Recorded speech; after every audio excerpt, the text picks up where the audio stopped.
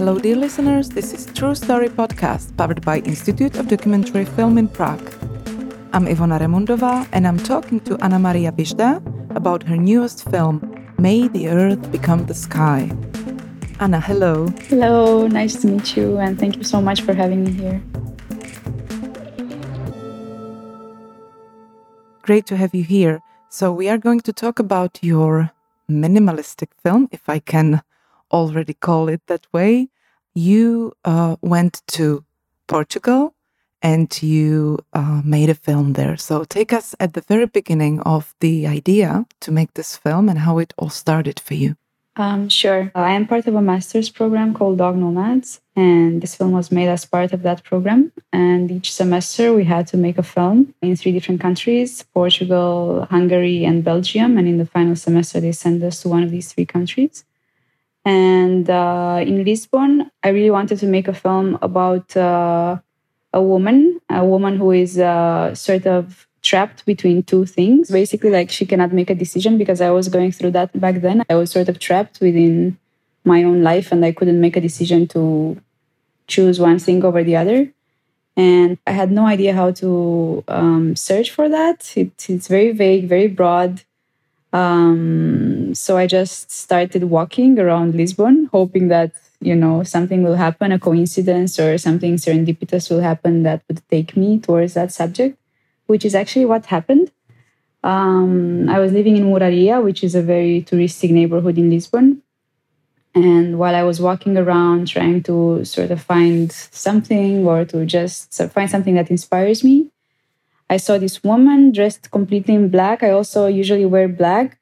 And I heard her speaking on the phone, and she was speaking in Romanian, and she was speaking to one of her sons. And she was telling her son that she would like to meet him, but she doesn't know when. So then I stayed there for a little bit. She was speaking in Romanian. I speak Romanian as well. It's my home country and my home language. So I eavesdropped a little bit. And after she finished the conversation, I went to her and we started talking, and I asked her if she's willing to take a walk with me in the next few days. And that's how it all started.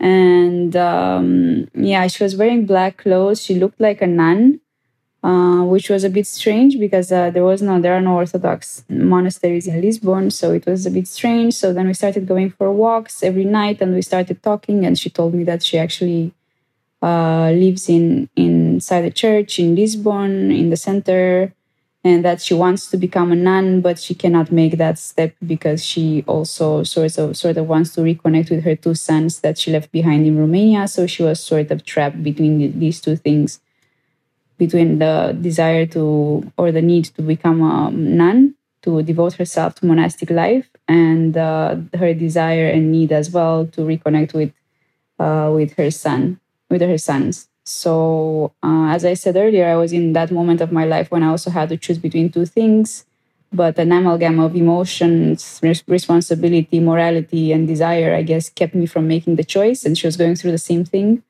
And I expressed to her, I told her that I would like to explore that with her, and she agreed. And then that's how the film started. Sort of, it was a very, very clear and beautiful collaboration, I guess. From my point of view, this is really specific situation. As I am a mother of 3, I always felt like some plans for my life are like forgotten forever. One of them could be like to go to some monastery and to be alone by myself for some time. But obviously, there are women, I would say, from some point of view, courageous enough to imagine that this could be also the path, but and again, my imagination is that they are seen as not courageous, but selfish, maybe. What was her story? What she had to face? That's actually a great question. I think she also had to face the same. She was fighting basically the same fight in the sense that I think she was considering herself selfish for wanting to devote herself to monastic life and leaving her family behind, especially since her mother lives alone in Romania.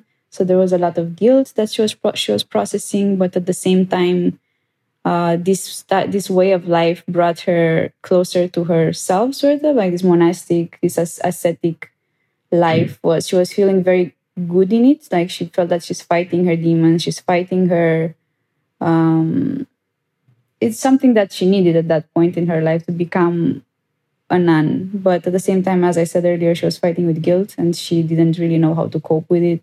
So that's why she was stuck, and she still is stuck actually in this liminal state, in this liminal phase of her life when she cannot go either left or right. Interesting. I can go a bit more in depth, more specific about her own life. So basically, she came to Lisbon 20 years before I made a film, and she left her two sons, who I think were 7 and 8 years old, back in Romania, and she came to Lisbon for her husband. And while she came to Lisbon, she started working in a pastry store. And as time went by, she became more and more involved in this Christian Orthodox community in Lisbon, which is a very strong and very, I guess, closed community in a way. And as time went by, she became closer and closer to this community, and she moved further and further away from her husband and implicitly from her sons. So it was a very slow process for her to get to this point where she decided she knew that she wanted to become a nun. It was a very slow burning process, I guess. And I think I was lucky to meet her in this moment of her life, because I also think our interaction helped her as much as it helped me. I've heard you in one interview saying that you learned a lot from her. Is there anything you would like to share here publicly? To be completely honest, I process things very slowly, so I think I'm still learning a lot from that. But I guess the thing that I've learned, I have a problem usually with letting go of things, and I think she also has that. And I think we sort of helped each other to learn to let go of things. So that's one of the aspects that I think was the most strongest in our interaction. That's one of the things I learned. And I also learned patience, because this way of life that she chose for herself involves a lot of patience. And that's something that I've learned from her, and also from that community that she's part of. And that even when it comes to religious life and their religious practice, in order to get closer to her, I had to get closer to the community as well, because I wanted to involve the community a little bit in the film. And that community is very different than what I'm used to, usually in my home country, when it comes to Christian Orthodox practices, in the sense that I'm used to a more superficial, I guess, a more rushed way of looking at things. Like the sermons usually last 1-2 hours. It's very informal, I guess. You go to church, you get out of church. I don't usually practice that much, to be honest, but I did go there with my parents and my grandma and all. But in Lisbon, it was completely different. The priest who sort of keeps this community together is a bit different, I guess, and the practices are a bit different. The sermons last up to 9-10 hours, and everything happens without artificial light. Everything is just natural light, candles. They start at night at like 3 or 4 in the morning. So it was a bit different, and only by attending those practices, I've learned a lot. I've learned, because even though it's not a monastery, that place, it does function like one in many ways. So, yeah, I guess I can say that I've learned a little bit. I felt a little bit what it is like to live a monastic life, and I understood a bit better what Maria was aspiring for. So these are the things I would say I've learned just off the top of my head. But there's something very instinctive as well. I feel it in me that I've grown after meeting her, and after meeting this community, and after going through this experience of making the film. I've learned many good things, and I've learned from my mistakes and their mistakes as well, quite a lot. Ana Maria Vijdea belongs to the young European generation of independent filmmakers. She was born in Romania and based is now in Brussels, Belgium. In 2017, she was named one of the 25 new faces of independent cinema by Filmmaker magazine. She graduated from Syracuse University in New York, USA, as a stipendist of the Fulbright program. Ana Maria is currently enrolled in Doc Nomad's International Master's course in documentary film directing. She made several short films that were screened and awarded at various international film festivals, including IDFF, True False in USA, Ji.hlava or IDFF in New Zealand. Her last short film, May the Earth Become the Sky, centers on a 48-year-old woman who is trapped between two worlds, one guided by asceticism, the other fueled by the need to reconnect and to be with her two sons. The director, through carefully composed shots and minimalistic sound, glimpses into the everyday life of her main character, following her thoughts and emotions. The film received an award for the Best Short at Ji.hlava 2022, has been nominated for a Silver Eye Award 2022, and it's part of the East Silver Market catalogue. I imagine, and correct me if I'm wrong, that as a filmmaker, as a documentary filmmaker, you had to a little bit fight with the temptation to say more than we see in the movie, because there is a life before you met Maria, and there are definitely more words said than we see in the movie. So how did you fight your temptations? That's an amazing question. And I think it happens a lot in There's one thing that happens to me a lot in documentary, which is when I meet people, not necessarily Maria, but also the community and that she's part of it. There's clearly sometimes you meet people that you don't really connect with, or my views are very different from theirs, and things clash. Like our personalities clash, our values are different. So then implicitly you start judging. And I think when you start judging, you see persons from a very unidirectional point of view. And if that ends up in your documentary, it's a bit fucked up. I mean, it's not the best thing, I feel.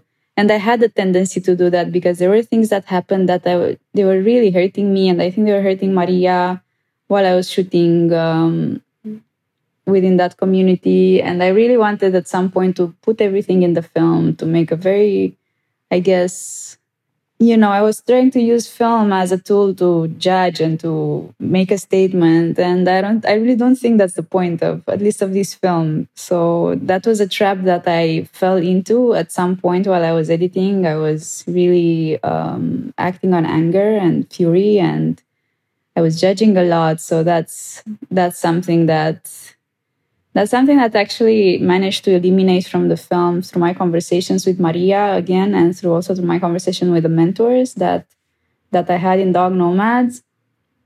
But I don't have an answer how you actually managed to do that. I think at some point while you're editing, you sort of have to trim things out and let go again of your feelings that are not that constructive, and preconceptions. And for me, the toughest in this film was to let go of judging people, because I felt I did that a lot. And it was a difficult process, but after it happened, I felt like a huge weight was taken off my shoulders. And yes, and apart from that, there were other moments that didn't make it to the film, because of course it's a film, so you cannot just put everything, you cannot put all the ingredients that you have, all the spices inside of, like you cannot put all the spices you have inside the food, inside a dish. I'm assuming, you cannot do it in a film either. So I had to trim things down, and I had this guiding thread of following Maria as in her conflict of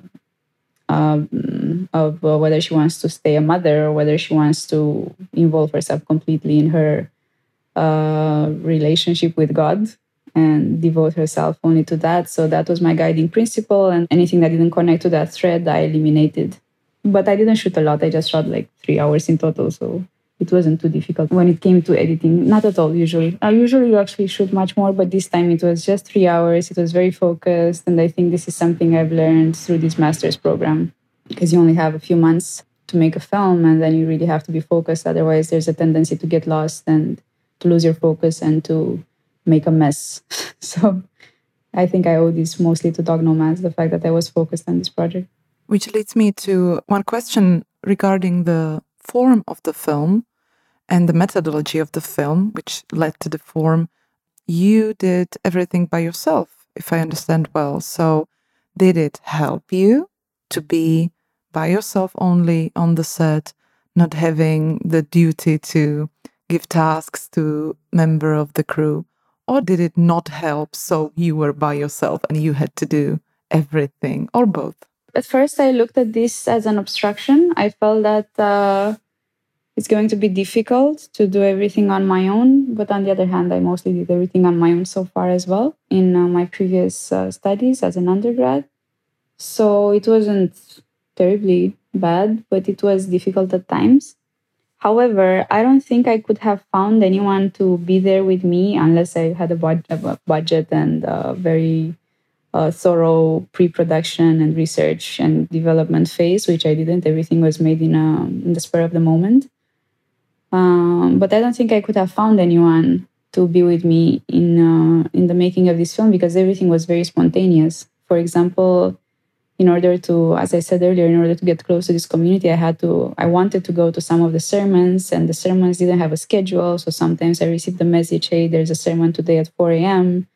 So everything was super unpredictable. For example, the olive picking scene that is in the film, that was again very spontaneous. Like I heard about it one day before it happened, and then I got on a car and then we went there, and there was not so much space in the car. We were all very cramped, so I don't think anyone would have fit inside there. And again, my favorite scene, my dearest scene, the one in the cave on the beach, where they're reading the lives of other monks, where they're reading about that. That was also very spontaneous, and at first I couldn't shoot for various reasons, and then in the end the priest gave me permission to shoot, and it was very spontaneous as well. So I don't think anyone could have been so flexible to be able to come with me in these very unpredictable settings. And on the other hand, my relationship with Maria was very, very personal, so I don't think I could have brought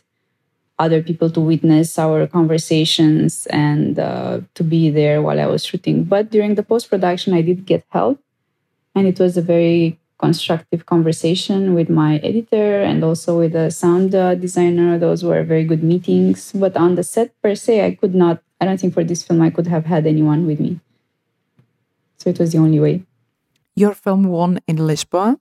And what is the future of the film? Are you still touring the festivals, or can you screen it online somewhere already?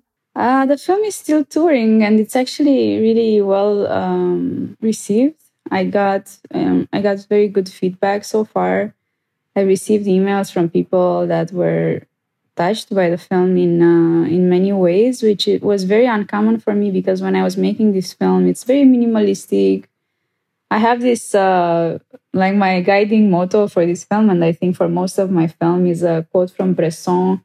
Robert Bresson, which says something like, be sure of having communicated all you can, or everything. Be sure of having used to the full all that is communicated by immobility and silence. So I was into this minimalistic style. I was working with silences. I was working with stillness. And I never thought that this film would have such an emotional impact on some people. But then I got emails from people saying that they also went through the same thing with their indecision or with their will to devote themselves to God, or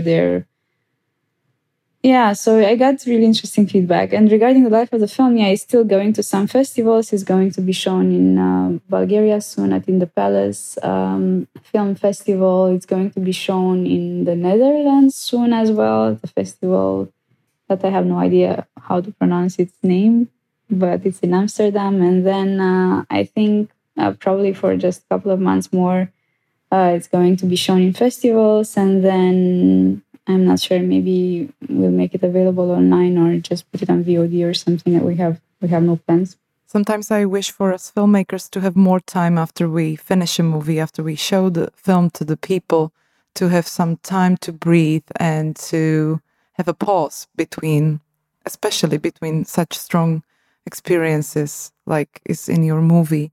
But it's not always possible. So what are your plans? Like, what do you do now? And what is your next movie about? Maybe, if you know already? Yeah, oh my God, this is, with Dog Nomads, it's even more intense, because after I made this film, we had to move to Hungary for the second semester, and then I made another film there that I'm still working on. And then we had to move to Brussels, and we had to make another film here. So basically in 1 year, 1.5 years, we had to make 3 films, which was really a roller coaster. And I'm very attached to the 2 films that I'm working on now as well. The one I made in Hungary and the one that I'm making now in Brussels. I'm finishing now.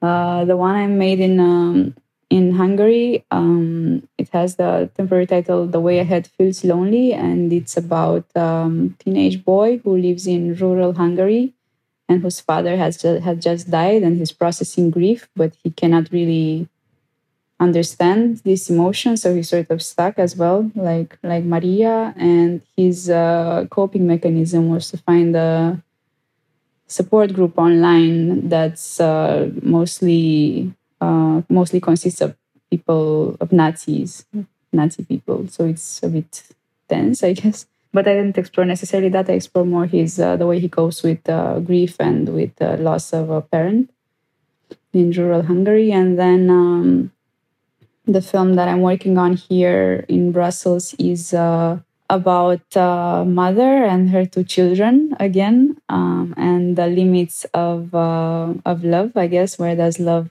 start, and where does fear begin, or where does fear end and love begin, sort of. So it's about motherly love and its limits. And apart from these, I'm also developing a feature-length hybrid documentary in Romania about that has as a starting point my childhood and my teenage years.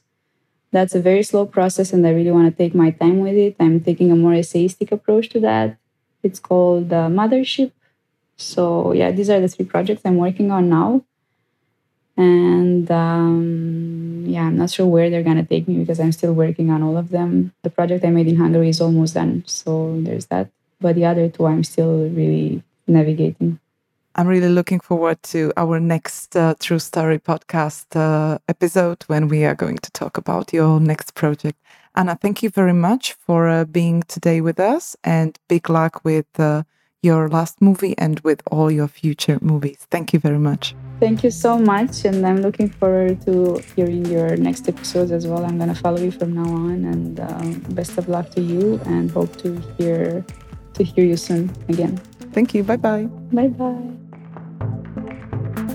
This was Ana Vijdea.